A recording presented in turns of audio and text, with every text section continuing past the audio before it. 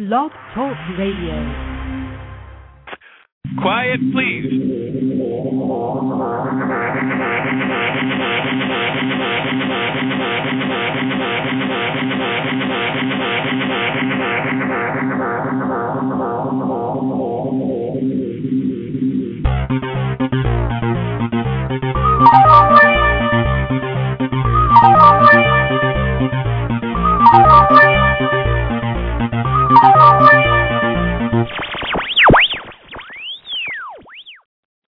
Welcome to Rex Sikes Movie Beat, conversations with filmmakers where we discuss everything film and television. Here on Movie Beat, you'll learn what to do and what not to do when it comes to making movies and TV.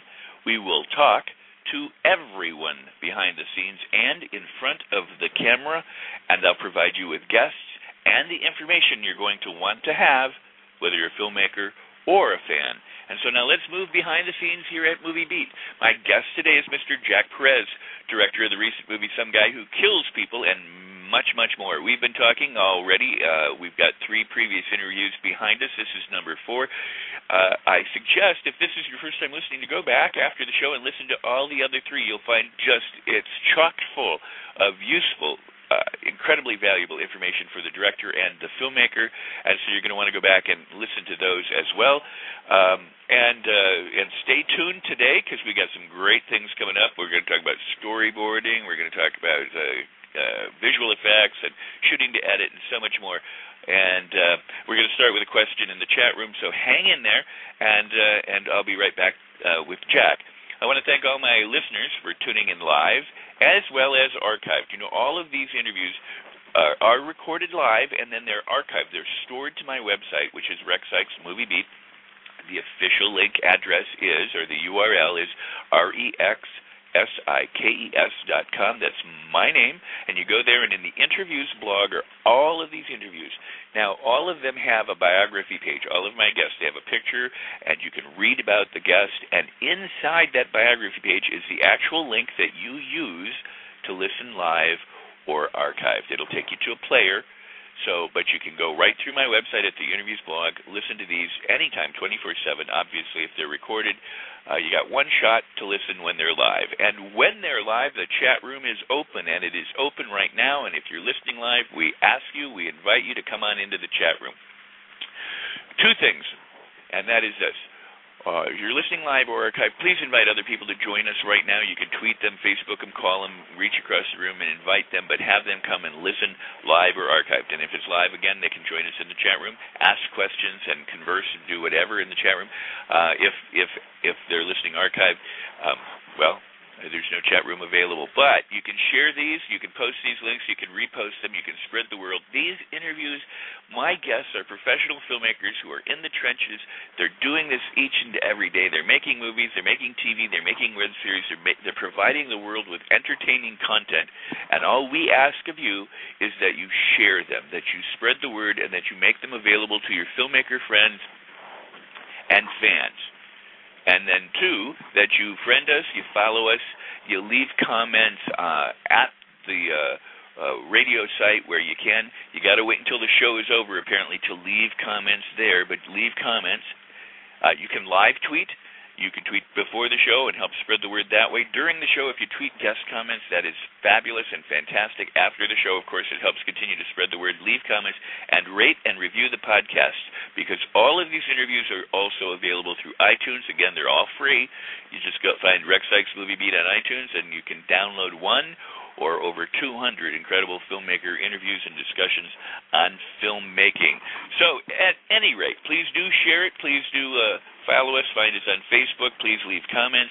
And now I'm going to bring on my guest, Mr. Jack Perez. Hi. Hey, man. How you doing? I'm good, man. Thanks for having me back. Oh, it's always great to have you back, and we've had some really, really wonderful discussions, so I'm thrilled, and I look forward to this one. We've got people in the chat room, and we are ready to learn more and to explore more. Now, there's greetings from Movie Angel from Germany. She says, hi, Rex and Jack, and John Hoff is saying hello. There's other people who are just guests. The Gaffer Girls are here, and hello, they're Gaffer the ones. Girls. They're the ones. They're are so great. They're the ones who have found out how you leave comments at the Blog Talk Radio site, because none of us seems to know how to do that. But so I thank them. And then there are other people who are apparently not subscribed to the website, so they come in just as guests. But we welcome all of you, and thank you for being here. So John has a question right off the bat, if you don't mind me asking that. No, not at all. Go ahead. Okay, he says, because some guy who kills people has a marvelously talented young female actor in the cast, and you also have, older. You've got Karen Black, Rosbrook, and Kevin Corrigan, and Eric Price, and so many wonderful people I didn't even mention. And he asks, do you find, do you have to approach directing kids and adults differently? Oh, it's an interesting question. Well, you know what? I think that most directors are actually equipped to direct kids really easily, because most of us who direct are very much children, or just children that never grew up anyway.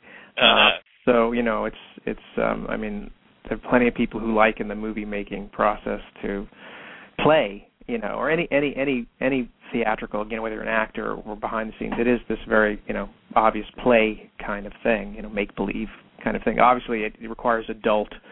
There's a certain amount of maturity and preparation, all that stuff that adults do. But basically, you're a little kid fooling around in a make-believe world. So that serves you well when you're directing a kid, because a child actor is still a child, and so there's not a lot of intellectualizing when it goes into. You don't talk a lot about. You don't talk to a child actor like you would an adult, in the sense that the child may not need to know too much. For example, Karen Black, obviously an icon, a seasoned, powerful actor who's been doing this, her whole adult life, had very specific questions about her character. Very specific things about her character's backstory, things that she needed to know from either myself or Ryan, the writer. Ariel Gade, who plays Kevin Corrigan's young 12-year-old daughter, who was 12 at the time when didn't have really any questions. She read the script and she seemed to just get the character. It's weird because one of my first sort of student film was an all-child cast, and I don't know if it really wasn't an accident so much as I was trying to make a movie about something I knew, and all I really could think about that was resonating at the time. It's funny, I'm just thinking about this now. Was bullying. I was heavily bullied when I was a kid, so bullying and being bullied was probably one of the most dramatic things in my life. So when I was in film school and they said, look, make a film, write about what you know, do something about what you know, which I still think is great advice, that's what I ended up making a movie about, which was about a young kid, in grade school who's tormented by a bully. Funny how, now, I'm in my mid-40s and my last movie is essentially about a guy who's tormented by bullies, or at least having plagued with nightmares about being tormented by bullies. But when I directed those kids then, it was very easy because I was still a kid myself. I was still, whatever, 17 or 18, and they were 11 or 12, and there's not that much distance there. You can relate, I should say something about Ariel Gade, though, who plays the daughter in Some Guy Who Kills People. She had been acting since she was 6, which doesn't sound like a long time, but if she was 12 and she was acting, so she's acting half her life already. She had been in the film Dark Water with Jennifer Connelly. She played her daughter. She was in Alien vs. Predator. She was in a whole bunch of stuff. And she was probably the most adult. Funny enough, she was the most adult actor of the entire cast in a way, in the sense that she was so ridiculously prepared and so serious.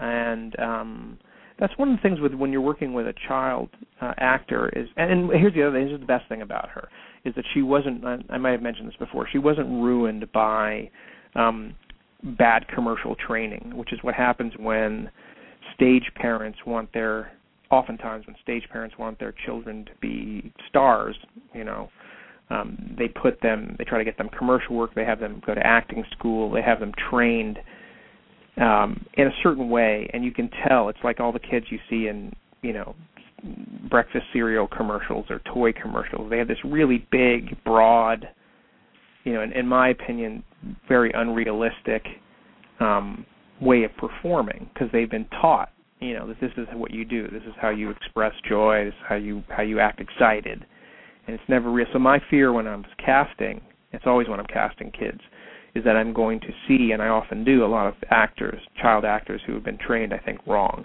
So they're not very naturalistic, they're not very real, honest, which is what you're looking for in any casting, child or otherwise. And Ariel came into this audition, and she was like one of the few that really was completely natural, just completely down to earth and real, not forcing anything. It wasn't forced. You could tell that she just was being this character, which is a very difficult thing to teach, how someone just to be, how to relax, how to connect. But she was that, and I took her aside once and I said, how do you prepare? Do you go home and rehearse the scenes with your parents? And which I assume that's what she did. I'm sure she's just like anybody. You run lines. You've been an actor. You're an actor, Rex. I'm sure you run lines either with your wife or her friends. She said no. She just went up to her room and just kind of read it over and over again and thought about it. So it was she got a very private sort of experience where she just sort of digested, made her decisions about how she was going to play the scene, came in and did it, and she was amazing. Did I bring this up to come full circle about the bullies thing? There's a scene, I may have mentioned this in a previous installment, but there's a scene in the movie, and some guy who kills people, where Ariel herself is in school and she's in a gym, a basketball practice, and she herself is bullied by these mean girls. And they sort of rip the ball out of her hand and pull her ponytail and just ugly to her. And it was the only time that Ariel broke character. In other words, as we were rehearsing it, she started to laugh, which was very much out of character for her. And I said, "Why are you laughing?" And she turned to me and she goes, "Do people really treat each other like this?" And I said, "What do you mean?" And she goes, "Well, I've been homeschooled. I've never been in a public school or a school where you actually and so she had never experienced firsthand what most of us experience, which is being picked on or just dealing with that whole thing. So to her it was like completely alien. And so that was the one thing that sort of threw her for a second. And of course, as I explained that I was like, somebody beat the shit out of me every day, she's like, "Oh, okay, so I get it, all right." So, and she dropped right into it. But yeah, she was just a pro, and so I guess the answer is that child actors are just as varied as adult actors. You just want to find somebody who is really comfortable and not trying to become, Macaulay Culkin or, trying somebody who's like, I'm going to be an act, you need somebody who believes in the work. She did. She was like a little adult. So that was my experience with her. So anyway, I don't know if that answers it, but hopefully some of it does. No, that's awesome. We're going to talk more about acting and directing actors with Jack in future installments. But for now, let me just ask this, because there are child labor laws. So the approach to how long you get to work with the child versus how long you get to work with the adult, and this is true whether you're a union movie or a non-union movie. I mean, there are still the laws of the land that people... So can you address the difference in, say, working with her for a shorter period of time on the set versus working, being able to work with the other actors for, an entire day? Yeah, well, it's true. It's like you can't, and it's funny because I try to do this with everybody. There's a thing in the movie business, whether, particularly...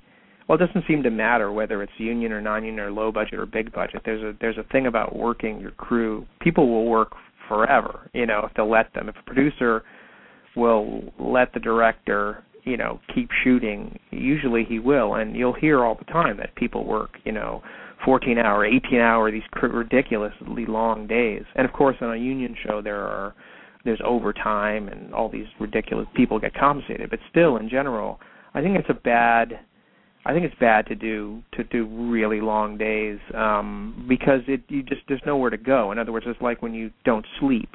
You know, they say like if you have insomnia and you just go a number of days without sleep, it's not like if you get one good night's rest, you're all better. It's a cumulative thing. So if you work a crew and your actors for long hours, I think, you know, it's going to come back to bite you in the ass because people just get run down, even if they're being paid. So I've always tried to schedule, and this is the thing with child actors, is that you try to schedule it in a way so you just get the work done in a reasonable amount of time. These last couple of movies, including Some Guy Who Kills People, have been like your standard 12-hour days. And that's 12 hours from like the time you show up in the morning and eat breakfast to the time where everybody leaves. So with children, you're only given a limited number of hours to shoot with them by law, like you said. So you have to work with the line producer and the AD to schedule it so in such a way so that you shoot all of your scenes with your children, your child actors, in a bunch. In other words, you try to consolidate all those scenes in a given day so that you don't run out of time, because literally the plug will be pulled. You can't work them. So for Some Guy Who Kills People, it was just a matter of scheduling. It was like let's shoot out all of Ariel's stuff, you know, in this block of time, and then she gets sent home as she rightfully should, and then we continue shooting with Barry Bostwick or Karen Black, Kevin, till the day is done. And sometimes it's like a puzzle, you know, and when you're doing that, you're trying to figure out, okay, who do I need? Who's in the scene with Ariel?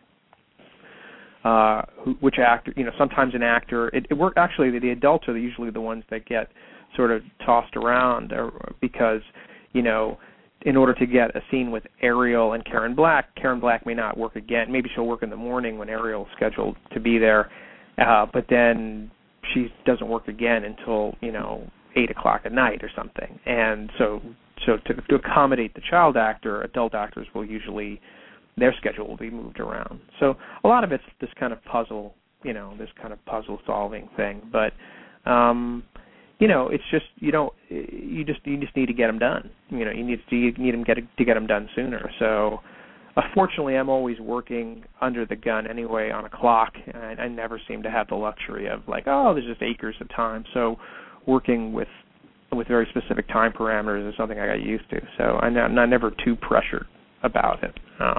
But yeah, it's always a consideration. Well, very cool, and you helped, you know, answer both those questions, and I really appreciate it. And as a reminder, we'll be talking with Jack more about directing actors. So, well, let's again, if you have questions, you can always ask them in the chat room. We'll try and answer them on the air. I hope that when it comes to asking questions, that they would be more or less topic specific.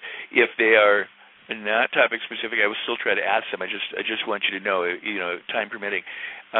You also can email me questions in advance for my guests through the website at the contact page. That's so, you know, click on the contact page, it'll bring up an email, and you can just type your question in and send it off for future shows. And that way I can always, you know, provide those to my guests, hopefully, in advance. And John says, thanks, Jack, for answering his question. Oh, thank you, John. Good question. And more people are showing up in the chat room, and that's fantastic. And again, keep inviting people and keep spreading and sharing these interviews. Jack, so let's turn our attention back, because we were talking about storyboarding and filling the frame and motivated camera movement and lens choices and camera placement and angles, you know, for whose story it is and where you tell it. We talked about coverage. I mean, we've talked about so many things. Yeah. And yet we haven't exhausted them all. So we're going to go back just to – go ahead, sorry. No, you go ahead. That's right. No, we haven't. I was going to say, we're just going to go back and revisit storyboarding here for a little bit, you know, because I want to get the idea of how you storyboard. I mean, some people think, you know, they're going to do like this graphic novel, and some people do, and other people don't, and some are, you know, kind of afraid of storyboarding. But how do you use it, and how do you use it to create your shot list or to demonstrate your camera moves if you do that, or what you do?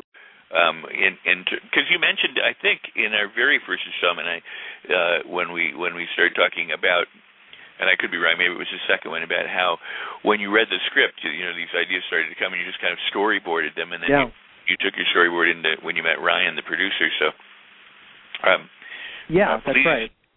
Yeah. I can totally elaborate on that. I think you brought up a good point, which is that most people's experience with storyboards, young filmmakers, when they first learn what storyboards are, they're either in film school or they see a DVD extra where storyboards are included on the DVD, and they're all, like you said, they all look like graphic novels. They all look like comic books. I mean, they're professionally drawn storyboards, and I've used those guys before. But the thing to bear in mind, I rarely use those guys unless it's asked for by the studio. For example, in reality, I don't think they're necessary. I don't think that kind of polish is necessary for storyboards. I think storyboards first and foremost are for the director to kind of just start to just keep track of how you see the movie. So anything that you scribble down, and what I do is I mentioned this before, but I don't even keep a separate notebook. I just print the script, and if you're green, print on both sides, obviously, but print the script. What I do is I just draw these little pictures in the margins where they relate to what's written. In other words, it'll be a line of dialogue or it'll be a bit of description, and right next to it, I'll draw a tiny, what they call thumbnail sketch of the image that pops into my head. And that's really what it is. And if a director will read a script before he shoots it a number of times usually. So maybe in the first pass of reading the script, maybe only 4 or 5 images come into my mind. And I'll just scribble them down, and they don't look pretty at all. They're just there. They're enough to... It's like when you're in school and you're writing notes, somebody, I always remember somebody said, "Can I see your notes?" And my first thing I would say, for like algebra or whatever, and I'd say, well, you're not gonna understand them because they're written in your own code. That's for you to understand, and that's really what the storyboard should be. It should just be like a trigger to remind you of what the shot is that you had in your mind. It doesn't have to look like Frank Miller or something. That's not the point of it. In fact, recently I found an old a book of mine that had Irving Kershner's, who directed The Empire Strikes Back and a number of other movies, but it was a book on The Empire Strikes Back, and it had his original storyboards for the Luke Skywalker, Darth Vader climactic lightsaber battle. And you look at his storyboards, and they are like a 2-year-old. Like they're barely understandable, and yet when you look at it, you can still make out this is a close-up of Darth Vader, and this is a 2-shot, and you can still make out the compositional elements where these actors are in the frame, and in a lot of cases there's a notation about camera pans or what lens is a 25 millimeter lens, so you don't necessarily have to even draw in perspective. All you have to do is draw something that reminds you of what you want to do, and then you can make little notes even under the actual box that say, camera dollies, wide-angle lens, long lens, handheld, whatever you want to do to get this information down. And then, later down the road, when you have to show this information, communicate this information to your director of photography, if the storyboard is so scribbly that he doesn't understand it, or if after showing him your scribble and describing it, he still doesn't get it, then it may behoove you to, usually this isn't the case. I mean, a DP, a cinematographer, will look at your scribble, you'll talk about all these things that I've been talking about, and they go, okay, I see it, and I get it, I know what you want to do. Then, if it's still confusing, then you can try to draw something a little cleaner rendering of that scribble, or if you have to, hire somebody or bring a friend in who's a better illustrator than you to draw so that people can see.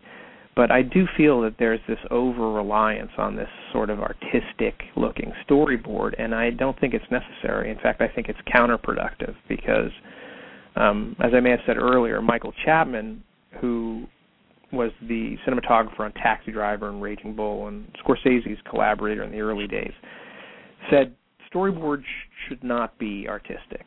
They should not be, because they're just the thing that they're just the germ of what you're actually going to do on the set. You know, in other words, that's the idea that you're going to build upon. I mean, maybe you do it exactly as you did it, but oftentimes you'll find something that you can even add to enhance it. It's like if it's pre-visualized to the point where like everything is there on the page, everything is there in the frame. It's almost like a drag to go ahead and shoot it. Then it just becomes about like it's like building a model. You know, you're just attaching part A to part B.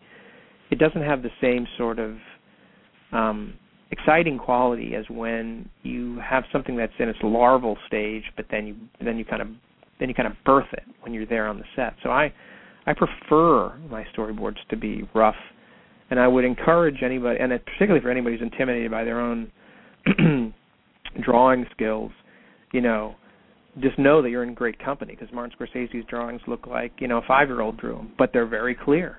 You know, they're very clear. So anyway, that's my thought on it. I think it's really easy to screw them down in the margins, you know, which is what I do.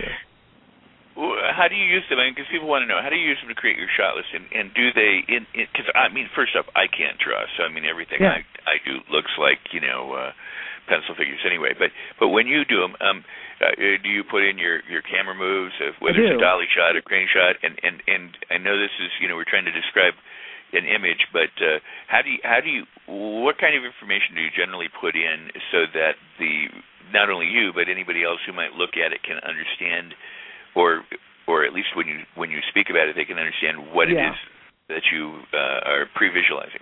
Right. Well, I mean, you know, basically once you have your storyboards, then you can just go down basically, and I number them. You know, I'll number them. You know, this is shot 1, shot 2, storyboard 1, storyboard 2. It's just, and then I'll base my shot list. You know, basically your shot list is just the descriptive part of that. You know, it's just basically the storyboard without the picture. So your shot list is just the description. You know, wide, 2-shot, low angle. If you know the lens you want to use, 18 millimeter lens, camera dollies in, you know, to a tighter 2. You know, you basically scribble down that's how you make your shot list. But like when you're doing the actual drawing, when you're making the actual drawings, the point is that you should put something into your indicator into your actual drawing that communicates something like a dolly or a pan. So, for example, a dolly move. Say it's a move from like a medium shot of a guy that dollies into a close-up of the same guy.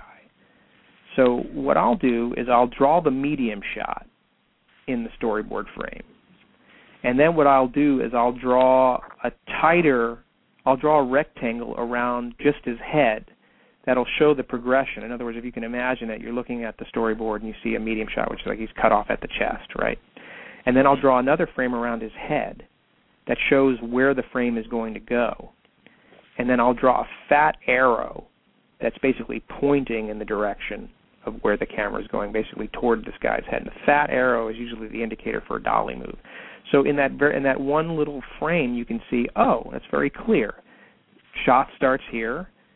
The arrow shows me that the camera is going to move, and then the frame around his head shows where the frame ends. Sometimes people will draw, you know, the progression, and we'll draw a separate storyboard of the close-up, you know, and show that, you know, and literally write, you know, shot continues, resolves here, or ends in close-up. I mean, there's no hard and fast rules. It's just, you know, the only thing I found out, and I took this from professional storyboards, was that a fat arrow really communicated like the movement of the camera, as in a pan, you know, a left to right arrow showing that the camera pans or tracks, and then a thin arrow, literally like a little stick arrow, is what I use to show actor movement. You know, if they turn their head or if they pick something up.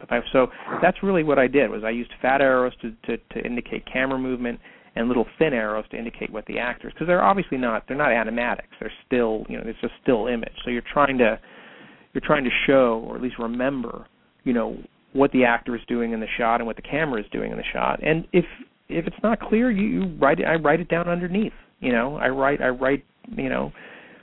it down in very broken, simple English. Camera dollies L to R, left to right. Wide angle. Just the notes. Like I said, just the school notes to remind you, of what you're doing. And then you just make your list from there. You just go back over your storyboards and you just write it down, on a notepad, shot one, and you just write the same information. Or sometimes what you can do is you can then, sometimes I'll just cut out the act or Xerox those storyboards and paste them, so I don't have to redraw them, paste them next to my shot list. So there's a correlating image to the shot list description. There's all these, whatever makes sense to you. It's like no one ever taught you in school like how to keep notes for your algebra class. You just sort of did it, and whatever made logical sense, which was going to help you remember, is the way to do it. So don't be too intimidated about that there's this pro way. To do it at all is what's important. Oh, very, very cool. Mm-hmm. And if you got any questions regarding that, feel free to ask Jack. Jack, when you're creating these, well, let's move forward here. Let me just say, because I think this is really valuable information. Do you, you said about it being a trap. I guess if you're too detailed or it's too much, then people try and get overwhelmed. You tend to still think of the storyboard as a guide, not as it's locked in stone. What happens if you encounter something, on the set that, or in the actual situation that or a new idea comes to you? You're free to just abandon and move in a different direction, or how do you approach it then? I think that it's a really good question. I think that we were talking just before the show. Things always tend to go wrong right before you're about to shoot or do anything. It's like technical things happen. There's snafus. Locations change. I've been many times when I've showed up and the location that I had planned to shoot that is in my mind that I storyboarded is no longer my location. Now I've got to change it completely. I think the important thing to note is that if you do this preparation, if you do these storyboards, then when these things inevitably do happen, these obstacles are thrown, these changes occur, your mind reacts differently than if you hadn't done the work. In other words, your mind is sort of has been exercised to more readily find a solution, to adapt, I guess is the right word, than if you just sort of showed up on the day and just decided to wing it, which I obviously always, say is not the way to do it. So it's this weird thing that happens where even if you prepared a shot, exact, and even if, and it'll happen too, you prepare a shot with a very specific, maybe with a jib or something that you were going to get. And then on the day, they're like, well, we couldn't get the jib because, we screwed up, we got the wrong day, or we didn't have the money, or whatever. Now you're just going to have to do it somewhere else. The fact that you conceived the shot at all and thought so carefully about what it was going to look like will enable you to say, okay, well, look, maybe we can just go up on this ladder, or get on top of the van and, on a hi-hat and sandbags and try some. Your mind will think more creatively and come up with a more creative solution. I think that's one of the things that happens. Rex, you have to remind me again. What was the gist of the question, though? Well, it should unforeseeable occurrences happen. That's okay too. I think that's the other good thing. Right, exactly. I think that again, following this track that that the storyboard isn't the exact, isn't always, because look, you're gonna, because you don't draw you don't draw perfectly unless even, you can't draw exactly how a lens sees something. Just by nature of the interpretation of going from scribble to setting up a shot, things are going to change. The composition may be slightly different, or the size of the person's head in the frame may be slightly bigger or slightly smaller than what you do. That's going to happen anyway. I think that you want to build on what you've done. Let me put it this way, and this is, you'll see how it's all interconnected.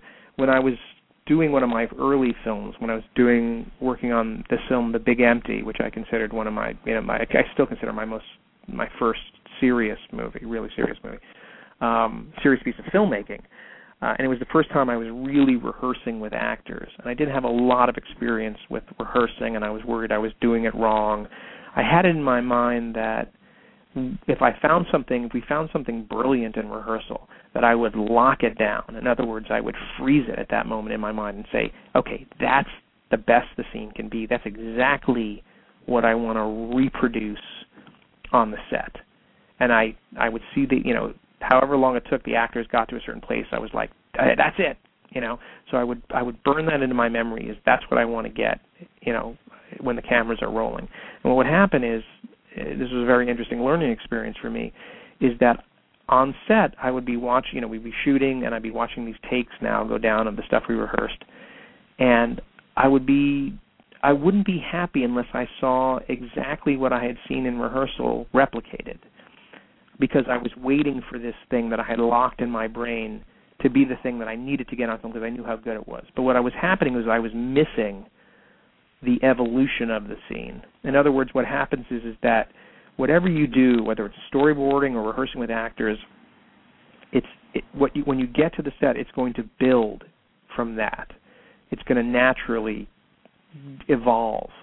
And what I was doing was I was looking for this earlier stage, which I thought was great, but I was missing even greater stuff because I was so worried about getting it exactly as I had tried to set it down. So the same thing works with storyboarding, is that if you get too sort of fascistic about, this is exactly, and I think there's a risk of missing something amazing or beautiful that's going to happen as a result of just getting out there and setting it up. Something's going to. So always remember that the work you've done enables it to get better, and you just have to be. All good directors are just observers of what's going on and taking advantage of what happens. So if you keep an open mind, be prepared, but keep an open mind, you'll see that things will develop naturally from the preparation of the homework that you've done, and then you go, yeah, that's even better. Let's add that to this shot. Maybe there's a little bit of a camera move that wasn't there that you planned, but because of the way somebody moved based on how you blocked them to the frame that you had drawn on your desk, the night before, that all of a sudden it opened up this other possibility. But you see, you would never get to that extra bit of frosting, if you didn't do the initial work. I mean, I think that's really the lesson, is that do the initial work, and then it's like a seed that will grow. But I can't tell you how many people just don't want to do that. I'll just do it on the day, I'll make it up. And you're doing yourself a disservice, because that means that what goes to film is just the seed, not what is bloomed from that. So the preparation is the seed, the work on the day should be the blossom, It's a really cheesy, bad metaphor, but that's sort of that's sort of like how it works for me, at least. I'm going to ask you a question and a comment when we come back. We're going to take a short break right now to identify that you are listening to Rex Sikes Movie Beat, and the official web address is REXSIKES.com. And, of course, we appreciate your comments and support about blogs and articles and these conversations. So please feel free to email me through the website and ask questions of my guests and upcoming guests in the future by sending them in email. And please do leave comments both during and after the show. You got a place right there at Blog Talk Radio where you can do that. Once the player is closed, you can leave a comment post-show. Do tweet about the shows live and then before and during. I always say, hey, see how many people we can get in the chat room, and see how great a review you can give us on the podcast, too, because all of that goes to extend our reach and to make these filmmaker conversations, discussions available to other filmmakers worldwide. And I so appreciate it when you do, and I'm glad that you're here. My upcoming guests, let me just tell you a little bit about my upcoming guests tomorrow. Joke and Biagio, they produce Screen Queens and a new show coming up, Dying to Do Letterman, a pilot. We're going to talk to them. Then Drew Rosas is the director of a new film called Billy Club. It starts shooting in my area, actually, in about the next 2 weeks, right after Labor Day, and we're going to talk with him. And Jack is going to come back. We're going to let you know the days that Jack is coming back, and we're going to continue these discussions. We've got Gary Marsh, the founder of the Breakdown Services, which is a service that started in the 70s, available to all motion picture producers and directors and casting people worldwide. And Paul Batista's entertainment attorney. We're going to talk about the different legal sides and so many more guests, so be sure to stay tuned to Rex Sikes Movie Beat, and thanks for all your support, and continue to spread the word. Okay, back with Jack. Hey, that's not a bad name for a show. Back with Jack. So, Jack, I have a question, and it's based on the discussion, and kind of on like the Hitchcock thing, which, Hitchcock is, revered, and I mean, I like it. I watched The Birds the other day, and I hadn't seen it in a long time, and I wasn't as impressed as I used to be with it, I got to say, and that may be me. But that's notwithstanding his talent. I love Hitchcock. It's reported that he did such detailed storyboards that he didn't even need to show up on the set. They could just follow his detail and make his movie, which to me is both kind of a plus and a huge minus. Mm-hmm. Because technically, if you didn't show up on the set, or if you followed the recipe that strictly, while you might come up with good work, how do you know you wouldn't have come up with more brilliant work if you were right there watching it and taking advantage of what incidents occur on the set that you might never know. And David Lynch is known for example, something happens, he might incorporate it into the story. In a way that doesn't even make sense. I mean, my favorite television is Twin Peaks, and one of the reported scenes is the buck head fell off the wall, and they stuck it on a table in the room and decided to incorporate it into the story. So in the middle of the scene, they walk in, and here's this, large deer head on the table, and one of the actors says to the other actors, "It fell off," and they go on without. Right, exactly. And, or the Bob, or the famous terrifying Bob, image was reportedly, one of the crew just hiding behind the bed for fear of being in the shot, and that became one of the most horrifying images, and that's a perfect example of taking advantage of what you see as a director and saying, this is even better than I imagined. Let's do this, Right. So yeah. But anyway, continue. Yes. So the. Well, I was just saying I like your approach to storyboarding because there do seem to be. I have worked with directors when I'm producing or I'm first ADing, and they go, "This is the shot list," and you go, "But this isn't going to work," and they go, "But this is the shot list." It's kind of like they can't see their way around improvising at the moment as need be, and I think being flexible in utilizing a great or just utilizing great mental agility is crucial. In many ways, and you don't, what happens on the set when something isn't going to work, and you can't take hours to redesign and redecide. Yeah, well, I think this is. It's funny you mentioned Hitchcock because I think it all leads in to this idea of shooting to cut, which is how I think really all great directors work, and it certainly is the way to solve a lot of these issues that you're talking about. I mean, if you understand editing and if you become a student, and I'm still a lifelong student of editing, I still think it's the coolest, one of the coolest, most magical aspects of the whole medium is just how editing works and how powerful it is. If you understand, how shots go together and what you really need. Not what you want, but what you really need to communicate a moment, that can save you. I mean, I did what everybody does when I was first making my shot list and storyboards, is that you write down, and it's natural, you're going to write down everything that you want. It's like a Christmas list. This is Santa, this is what I want. You write every cool thing you can think of, and And that's great, too. I think you should do that. I think you should write down everything that you see in your mind, everything that you think would be interesting and exciting to film. Everything. Write it all down. But just like a Christmas list, you never get everything. Usually, or, somebody where your parent will say you can have one of these things or two of these things or whatever. And filmmaking is like that. There's usually not there's not enough time to get it all. There's just simply not enough time to get it all. And so the only way to reduce that list to something that's manageable is to understand what will make the sequence work in the least number of shots. Is sort of the essence of it. In other words, if you understand editing, you'll know that this shot next to this shot communicates this idea. But if you're just looking at a list of a lot of different shots and someone says, like you said, well, we can't get all this, and you don't know what shots of that list will do, or what are the best shots, what are the essential shots, say of these 25. And this happens, I do this a lot with my students. I'll say, you've got 25 shots here on your list. You can have 10 to shoot your scene. Any 10, but you've got to pick those 10 shots, because that's the time you have to get it done.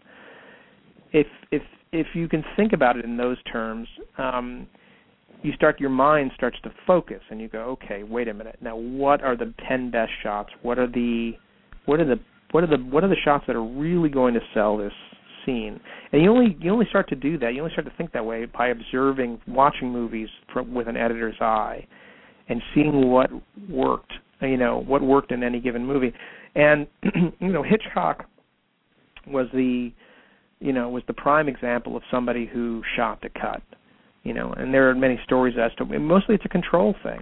If you design a movie to go together a certain way, and you don't overcover it, that is, you don't shoot it from a lot of different angles and then try to decide later what you're going to use, you're not giving anybody else an option of how the scene is going to go together. It's going to go together one way, and so a producer or a studio can't come in and just decide to recut your movie how they see the movie. That's one of the reasons why thinking as an editor will preserve your vision as a director, because it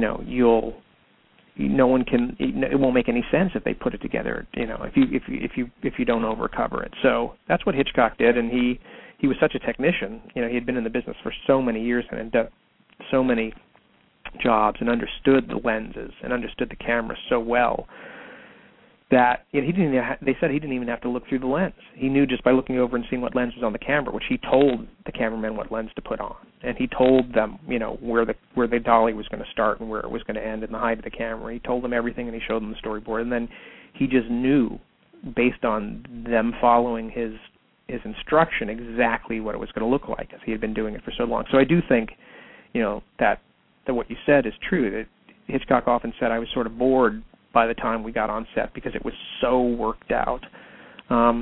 It's funny you mentioned The Birds, because I think The Birds, even though it was a huge hit for him, is not one that is one of my personal favorites, just because it's more of a technical exercise.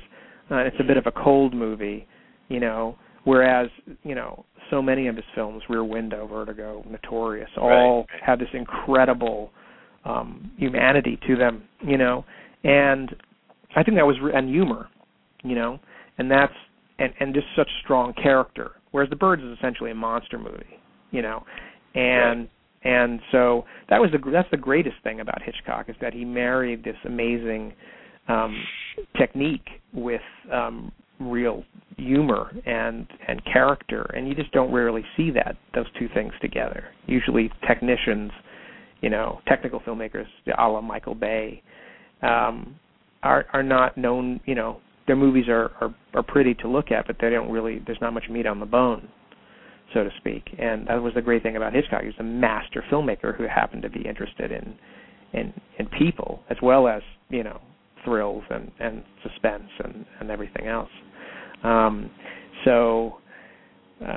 yeah, I think you want to be the type of director that prepares, but when you get to the set, it should be a discovery process, ideally. It should be the kind of thing where not that you find the movie while you're while you're on the day, but you find aspects of it that you didn't know about, and you capture those and you take advantage of those. That's really the most exciting part about directing itself. Is on the set is those moments where you actually seem to capture something, because the rest of it's just a grind. The rest of it's just it's just nerves. There's just so many obstacles and so many, you're constantly fighting the clock. So it's not necessarily a relaxing creative time. It's really about just sort of mining. As I said before, it's like mining the ore, and then when you make the jewelry in the editing room. It's laborious. So the joys of directing on set come from noticing and capturing those moments. An actor does something, that you didn't expect, or something happens, like you said in Twin Peaks. Something happens accidentally, and you just seize on that and see how that would improve the scene. I think that's what makes it worthwhile. So yeah, I think that's. At least that's my take on it. Well, I think it's interesting in that in talking about Hitchcock that through the years and his study of film and his study of people, because what you pointed out, his films typically are about people, and they are about how they respond in different situations and the psychology behind it, and how that creates suspense or terror in their minds, and how they handle those things, and and what happens, and he certainly was a master, but he had honed it by doing it and doing it and doing it and doing it. And one of the questions that, I guess not a question, I guess I'm going to make a statement, but one of the things about his approach was, because he was so pre-prepared that he said it was sometimes boring, there are those other directors who show up with almost no preparation. They just kind of wing it and get whatever they get. And then there are those who strike a balance. They find through doing it again and again and again that there's a certain amount of preparation they need to do, and they don't want to be over-prepared. There's a certain amount of winging it that they want to have room for. So I guess the question becomes is how do you strike that balance? Are there points that you go, I absolutely need to have this, and in my toolbox before I begin, so that I'm assured and I'm comfortable and I'm confident things are going to move forward, and in having done it enough, there are other things that maybe you that's a good question. I think yes. I think that in the beginning, when I was first making films, I would storyboard, everything. I would storyboard the whole movie. It didn't matter whether it was a simple close-up or an over-the-shoulder shot. I would storyboard it. I think that's a good idea, because if you, the one correlation or one comparison to two comic book or graphic art, graphic novels, which is good, is that you can see this, a graphic novel or a comic book unfolds one panel at a time, and your eye just tracks. You go from one panel to the next panel to the next, and in some ways that is similar to watching a movie shot by shot. And if a graphic novel or comic book is if you kind of disappear into it, if it's good, then you're never aware of the fact. You're never telling yourself. Your mind's not going, I'm looking at a panel, it's just working. Right, so when you storyboard, and if you storyboard everything, then you can just look over it. You can track your eye, and you can see this cuts to this, cuts to this, cuts to this, cuts to this, and you start to see your whole movie. Now, and that will help you when you start to say, when you're looking at these shots and go, oh shit, I've got to cut 4 of these. If you X out, you can see if you X out. Now, if you look at the remaining shots, you can see if they're going to cut together. You can start to see on paper, does it work? What can I get away with? Can I get away with losing this over the shoulder? Yeah, because this close-up cuts to this 2 shot. Maybe I had it over the shoulder in between. I don't need it. See, it works. So, but you can see it, Now, as I got older and started to make more movies, I realized that I didn't necessarily need to storyboard everything anymore, because I know what a close-up with this lens looks like. I could just simply write it down on my shot list, close-up of this actor, or medium shot develops into a close-up, dolly and 32 millimeter lens. I would write it down. I didn't need to storyboard everything because it's like language. It's like at a certain point I was fluent enough so that I didn't need to remind myself what it looked like anymore. What happens is usually where storyboards become more important, even more important for me our technical, our action scenes or things like that need to be where there really isn't a lot of variation, particularly in a low budget. Like, for example, in Some Guy Who Kills People, there are a couple of murder scenes that because we were working on a very low budget, because there wasn't so much time, it was even, it was as important as ever to storyboard how these murders were going to occur on screen shot by shot, because I knew that with special makeup effects, when you're dealing with things like that, with splatter effects and blood, and in the case of Some Guy Who Kills People, like there's a decapitation scene where we actually used, the old school decapitation effect, which was using a dummy and using a fake torso with an compressed air ram through the neck that was filled with gore that would blow, that would basically blow a dummy head off its shoulders with blood splatter. No CGI. It was just, done on set. That whenever you do anything like that, it takes a lot of time. If you've ever set up even a minor special makeup effects gag, where blood's supposed to spurt out or something, you realize how many takes it takes. And suddenly you're there and your whole night is gone. So those were scenes where I, very carefully, drew out the shots that I knew would communicate that effect, that moment of this guy getting his head cut off by a machete. And I worked it out so that, and I gave myself a break. I said I'll give myself, four shots here, 4 setups to communicate this head coming off gag. What do I need? Well, I need the moment of the guy, swinging the machete at the guy.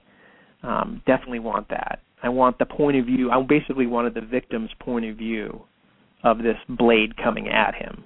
So that was one shot that I drew. Then I realized, okay, so what follows? Well, he's swinging right at our guy, so that means the next moment should be the moment of impact. So then I figured out what shot that should be for the moment of the head actually separating from the body. And that had in part to do with the fact that, we were low budget and the dummy head was not, was not a life cast of the actor. It was just a standard dummy head. So I couldn't shoot that from the front as you might do in another movie. I realized that I had to shoot it from the back because I didn't want the audience to read that the dummy head's face was not that of the actor's. Right. So knowing that I had to do that, forced me into deciding, okay, how am I going to frame the shot that precedes it? How am I going to frame the shot that follows? And the shot that followed that was the shot of the head, kind of bouncing off the hood of the victim's car. Anyway, but these were things that I drew ahead of time, knowing that they were going to be, they were going to take a long time, and I would much rather have fewer shots that I could finesse with multiple takes and get done in the time frame than, maybe 10 shots that I'd be there all night and I'd never get it all. And that's one of the real dangers of trying to shoot everything that you lay down originally, is that you may shoot a chunk of it, but if you run out of time, you have like half a scene. In other words, the scene doesn't make sense. So it's incomplete. So it's better to try to think in a reductionist sort of way, I think, but do the best, come up with the best possible 4 shots as opposed to, 10, which you're not going to get. Yeah, go ahead. No. Please finish. No, so that's really what I think that. So I think when it comes to stunts or special effects or things like that, where you're going to involve a lot more people than just you and the cameraman, that's when storyboarding can be a little less scribbly, and you can afford to do a little more polish. And I would agree with that for things like that because That's the complicated stuff. But in general, I think in general it's good in the beginning to try to scribble out as much as you possibly can. It'll help you. It'll help you when you get into trouble. When I grew up in film, few people, and Hitchcock was still making movies, but I mean, few people that I knew, or that few films that I worked on ever did any storyboards. They did do exactly what you said. If they were doing a complicated action sequence or a car chase or something like that, then they would try and sketch it out. But it was really reserved for special sequences within the film rather than doing the entire film.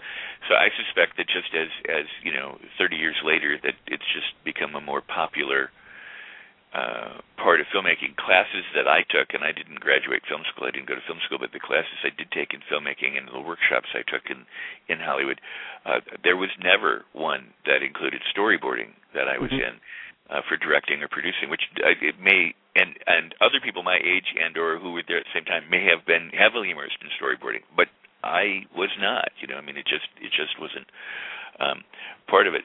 I wanted to say that it's a fascinating thing because on a movie that I produced, was part of a producing team in the past, when it came to the kind of stunts and gags you're talking about. For example, if you're reaching out and you're grabbing a doorknob to open the door and somebody cut off the hand in the movie, what's amazing is that the special effects makeup team may go ahead and slice the prosthetic arm. And now you've got two pieces, and then you're going to wed this with the real arm in the film and all this kind of stuff, and where the hand is be. But even the angle at which the slice is made, sometimes they just cut straight down, and if you were actually swinging a knife between a door and the person, like you stepped out of the darkened shadow and you cut off their arm, the blade doesn't necessarily come down straight. So, and where the person has to stand in order to do this are all things you kind of learn on the set. And I remember arguing a couple of times in this movie that the special effects guy, who's also directed some of his own films and things like that, be the director for the special effects gags, because the director didn't know what was coming. And and they hadn't discussed it. I mean, the special effects guy would say, "Here's what's going to happen." The director would kind of go, "Yeah, okay." And I'd just go, "Why don't you just let him direct it? This is like a B unit. This is let him do it. He knows what he's doing." And of course, it didn't win me any favors or friends. But they would finally say, and I didn't do it publicly. I mean, I did it off, quietly, as you should, discuss it off the set kind of thing. But argued for this guy to direct it, and because there were times when blood splatter and all sorts of things. I mean, they just had to let this guy be in complete control and tell the camera kind of where to be to capture it, because the other people weren't quite sure how to do it. And in fact, when he did it, it worked out better, and they didn't have to keep reshooting the effects. Right. So, but if you know that, I mean, you're the director and you know how these things work and you know these stunts and you can coordinate with these people, then you go ahead and you direct your own sequences and the gags. But I've been on films where, boy, those become very complex things. Now, having said all that, you're shooting to cut. You go, okay, I have this, and you said, well, I know I can forego the over the shoulder because I got the close up. But how do you develop that? I mean, does that just come from the experience of doing it all the time, or how do you? I mean, we're assuming that everybody already has some form of visual sense. We're not asking them to completely, re-engineer their brain. But the idea of and the other things like cutting on movement or jump cuts, or what kind of cut you're going to use, or where you're going to go out and where you're going to come in, because I've been around a lot of directors saying, I don't need that, or I need this, I know I have to have this. Yeah. How do you develop that sensibility? If you're talking to a young director right now, what kind of advice can you give them? And and you said, well, I know what this lens does, so I know if I have that kind of lens. I mean, there's all this stuff that kind of goes together. Yeah. In creating, how do you do that? Well, I think it's it's the old adage is true. I mean, there's no substitute for experience, and a lot of my sort of philosophies or whatever, my approaches to this came out of doing it one way and realizing that this wasn't practical, this wasn't working, or shooting a scene from a multitude of angles and getting into the editing room and realizing that, I shot 6 angles of this that I thought I absolutely needed, and when I cut it together, and only after I cut it together, do I realize that, wow, the whole scene plays within these two, plays best within these two. So those moments of discovery that you make in the editing room, what I found in the editing room after shooting something would inform how I went back and shot the next thing. So sometimes, you can, until you do it, and again, they're cliches, but until you make the mistakes yourself, you're not going to, or make these choices and then realize that there may be better choices. You're not really going to fully be there. I think you have to sort of do it and then make these discoveries yourself. I do think that, again, there's also no substitute for watching a lot of movies and beautifully constructed sequences by the great filmmakers and recognizing, okay, how many shots are in this, sequence? How many setups? Stop, pause it, look at it. Are we cutting back to the same shot? Are we cutting back to the same shot, or is this framing slightly different? Is it the lens slightly different? I mean, pay attention to it and make notes for yourself whether or not it's having an impact. And that can, on you as a viewer and as a filmmaker, is this working for you? And then you can go from there. You can make your own assessment and make your own notes about what you're going to do. But you have to kind of get out there and do it. And, I mean, again, one of the things that drove me crazy was the fact that I had spent time with the actors, time with the crew, shooting stuff that I threw away. And I was like, wow, if I had only known, and I would only know because of this whole process, but if I had known then that I would only be using these 2 shots rather than these 4 others that I was going to chuck out, well, think about all the time that I spent on those 4 shots that I didn't use, that I could have been spent finessing just those 2. I could have done 5 takes instead of 2. I could have done another take to get the camera move on that one shot just a little bit better. So this all goes into what I'm saying, shooting to cut.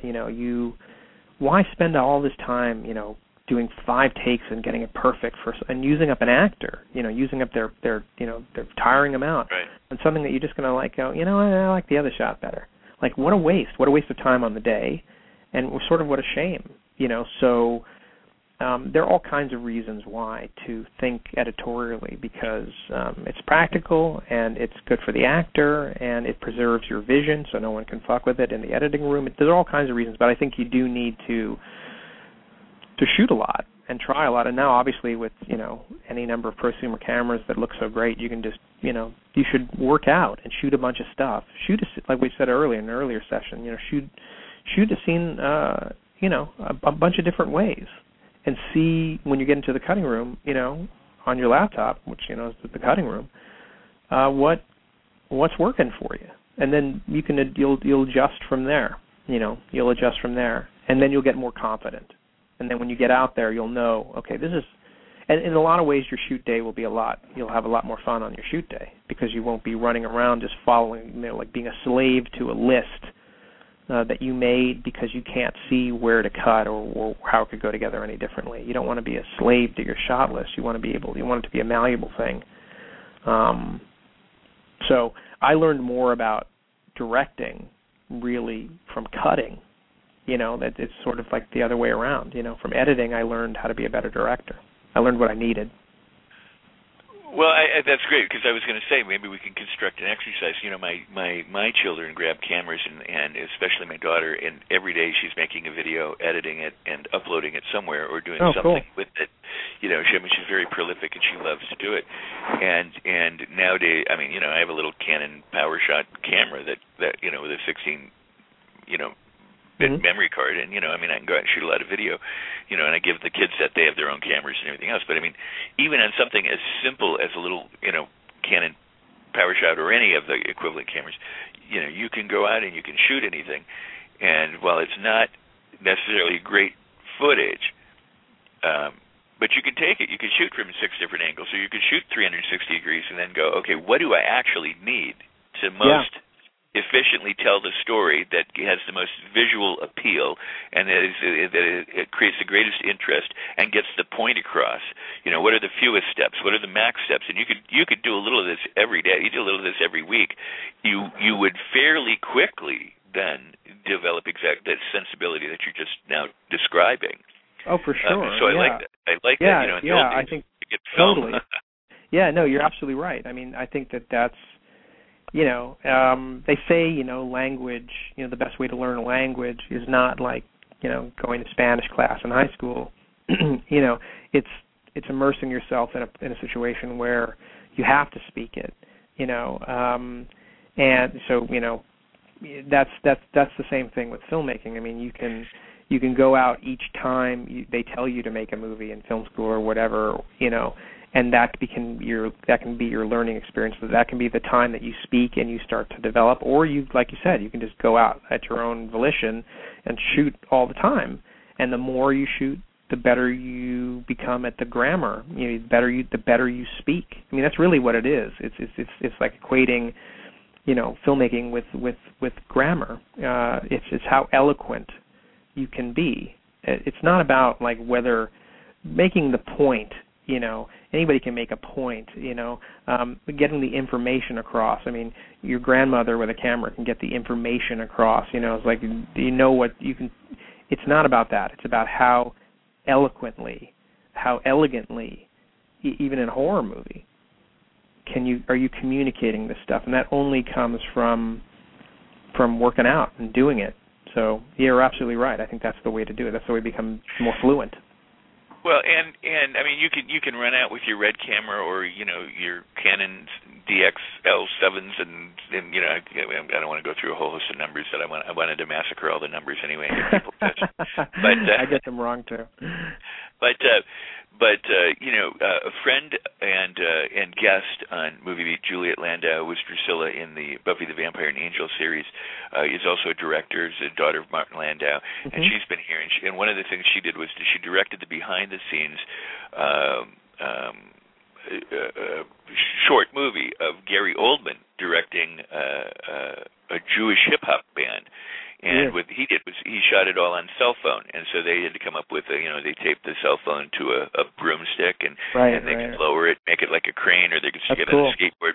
But it was all how can we simulate what we would do if we had really great equipment, but do it on a cell phone. And the reason I bring that up is simply that using whatever you have available for you, you can practice, you can get the experience that you need, and then when you do actually have the dollars to get the right kind of equipment, make the kind of movies that you want to be making, you will have been practiced in this. I like what you said about making the elegant point, and one of the questions I was going to ask, getting your point across in the most elegant fashion, regardless of the genre, is do you find that the audiences visually tire of things? I mean, if you're always cutting back to the same master shot or you're cutting back to the same two shots or whatever, that as an editor and as a director you want to try and to change the angles or change the composition of the shot or something to keep it visually interesting? I think it depends on who's I think a two shot and a close up in the hands of somebody who is more fluent can be just as exciting or even more impactful than a lot of different angles cut together very quickly. It depends on who's directing. There's something to be said for having a scene develop visually. So, understanding that. I think change for change's sake is a dangerous thing because sometimes you don't need to change. Sometimes if the camera is in the right place, is the right distance from the actor, it can hold forever. Like we were saying last time about Woody Allen, some of his earlier films, if you look at them, the camera, there's not a lot of cutting. Or John Huston, there's not a lot of shots, but the ones that are there hold, So I don't think there's necessarily a golden. I think both are dangerous. You don't want to get lazy and just do the least amount of setups because that's easier. You want to do the most strategic setups that you can, and be aware that you look at a scene. I try to say this. You look at a scene as like a piece of music. A song usually goes somewhere. It starts and then it builds and then there are choruses and then it concludes. There's a shape to a song and there's a shape to a scene. And when you're coming up with shots, you should think about that you're sort of scoring. You're scoring the piece visually. So to be aware, just literally how close I am to this actor at the point at which they say this line. Am I too close? Is what they're saying fairly innocuous? So if they are, why am I like in an extreme close-up here? Maybe the camera should be farther away for this moment when they're talking about, just small talk. But at the moment where they're talking about their dead mother, and I really want to see what's going on behind their eyes, maybe I need to be a little closer. To not just sort of hose it down randomly with a bunch of shots. Which is why I'm really, I feel like that all filmmakers should try to advance beyond coverage, beyond master close-up over the shoulder, because I think that's unstrategic, if that's a word. That's more of grandma just giving you the information. That's not being elegant or eloquent. So think about simple things like shot size in relation to what's coming out of the actor's mouth. If you think about those things, then you can realize, for this whole section, I really feel I should be on a tighter shot here, and I don't need the wide. I'm never going to go back to the wide shot here. Why would I? Why would I cut out to a two-shot of two people at a table when this woman is talking about her dead mother and she's talking for a page? Why do I need to run that scene 3 times at a master when I know I'm going to be on the close-up? I know that's where I want to be. That's where my eye wants to see this scene. That's how my eye wants to see this scene. If I was sitting in the audience, what would I want to be looking at this moment? It sort of can be your guide to how you start making your shot list. So it's an interesting question, though. I think a lot of studio executives feel that constantly changing an image and constantly keeps people alert and keeps people, an audience, from being bored. But being bored, not being bored, is different from being invested or immersed in a movie. And I would also wager that can become exhaustive after a while. I think just cutting ends up having a flatline plateau effect. And the most exciting, and how many of us have sat there, in a movie that's designed to blow you through the back of the theater, and then at the 20-minute mark, you're just tired. You're not excited. You're not, no matter how many things blew up, they've cut 3 million cuts you've seen, and it's just like, okay, So it's not necessarily about volume or just changing the angle. It's about when you change the angle and what that angle is for each moment. And what I really appreciate about our conversation and the points that you're making and that we'll continue to make in future shows, but is that it really, again, is about getting the performance and the story on the screen, and not just about all the tools or the methods to get it there. You use these things in service of something else, which is the story and the performance. I know too many people who are just interested in having a unique shot, and they don't really care what's in front of the camera, and it doesn't really matter how it's going to fit in, because they think that somehow people will go, oh, well, that's like a Spielberg shot right there. Isn't that incredible? Look at how that's constructed. When in fact, if it just takes you out of the story, it doesn't serve the story, it doesn't enhance the performance. We are almost out of time, and we won't have time to service this next question, but I'm going to ask it now, and then when we come back, and we're going to let you know when Jack is back, in tomorrow probably, I'll let you know. But the question or the discussion I'd like to have with you is recently I saw a rough cut of something, and of course it's a rough cut, and in another situation I watched one movie 5 times, and during both the rough cut that I watched recently and the movie, I would go, I'm not really clear what's going on. Something's happening, and I don't really know what it is. And then I'd see the one that I watched 5 times. By the 3rd or 4th one, I go, oh, that's where that came in. That's why they did this. And then on the 5th time, I go, oh, okay, now this is all beginning to make sense. Now I see that, here in the first 15 minutes, they said something that led to where they were in the next. And my point being is that like a piece of music, well, there is some repetition in it, and it does travel somewhere. It is not all the same. And when it comes to, and you made the point that it's not about just getting information there, in this kind of consistent flow of information. It's which information do you enhance and which do you maybe diminish? Which is the most important thing, and how do you emphasize that? What angle do you use? What shots are you? What lens are you using? How are you getting this point across? Because not every moment of the movie is the same. I mean, there are high moments and low moments, and those critical plot points that need to be captured by the audience so that they don't miss them. And what I'm getting at is that the two movies that I've recently watched, it was like they just shot whatever was there without making particular emphasis. So that's right. You would. Am I in? I can hear you. You there? Yeah. Oh, I heard some major. Yeah, I heard noise, something too. Yeah. Okay, so that would be a question for the next time to come back on, kind of how, we're talking about making these moments and making this special and creating and getting the story up. So, and I'd like to continue that and continue more about the special effects or whatever you want to talk about. Yeah, no, love to. I think that's a really great launching point for, and it's a very interesting point, an important point, is what do you emphasize? What do you emphasize? Because if you don't do that, you get what you're talking about, which is just sort of like, what am I looking at? Like, what am I looking at? And it's going to start when you're breaking down your script, exactly. When you analyze, and go, hey, these are these moments that really need to be told, and well and emphasized so that the audience, can follow and move forward and have the experience that you want them to experience. So I am so glad that you are here, and I'm so glad that the people in the chat room are here and that the people are listening live and archived, those people who we never, ever get to meet. John came in and said, hey, I've been lurking. I just wanted to say hi. And I'm like, well, hi.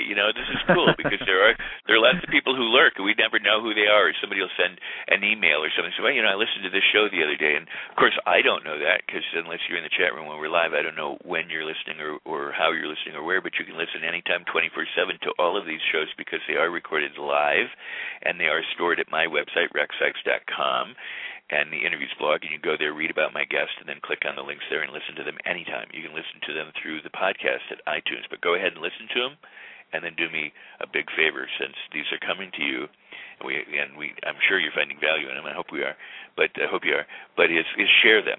Go ahead and spread them around, post the links, put it on Facebook, put it on Twitter, tell your friends. You got to listen to these interviews. And also leave comments. After the player closes, go ahead, Blog Talk Radio, leave a comment right there, and or on Facebook and or on Twitter, and as well rate and review the podcast, because that extends the reach of both my guest and I to be able to share this wonderful information to aspiring filmmakers and even seasoned filmmakers. So I appreciate that when you do that, and I thank you for listening today. Jack, you have been, as always, just a great person to talk with and fun to chat. I learned so much. I know everybody else does, and I really appreciate you being here. You and I are going to talk in a couple minutes, and we'll let them know what your and my upcoming schedule of shows are. Okay. Well, okay? It's been a real pleasure. Thank you so much for having me. I've enjoyed it. Oh, you bet. And Jack is on Facebook. You can find Jack Perez in the chat room. We put up his link for that. And also Some Guy Who Kills People has a friends page on Facebook, so go ahead and like that and join in there. And all right, Jack, have a great day. Thank you so much. And thank you, Rex. I'll talk to you soon. All right, man. Bye-bye. Again, Mr. Jack Perez, and I want to, again, thank you all for listening in. Thank you for your questions in the chat room. I'll remind you that you can always send in questions by email, and the goal of Movie Beat is to help you, make your projects and to get them done and to do it faster, quicker, easier, and with less expense, and to know exactly what you're doing and not having to reinvent the wheel. It's really a resource designed for you by discussing movie making with people who are actually doing it. Now, you can become a member of the Rex Sikes. I should always say that, but you can actually become a friend on the Rex Sikes Movie Beat Friends page. At Facebook, you can follow me on Twitter at Rex Sikes Movie BT, Rex Sikes Movie BT. If you're interested, you can follow Some Guy Who Kills at Twitter. That's Some Guy Who Kills. That's producer Ryan Levin. He's been a guest on the show and will be back. But that will keep you in touch with Ryan and with Jack. And everybody have a fabulous day. Make your movies, complete your projects. Until we meet the next time, that's a wrap.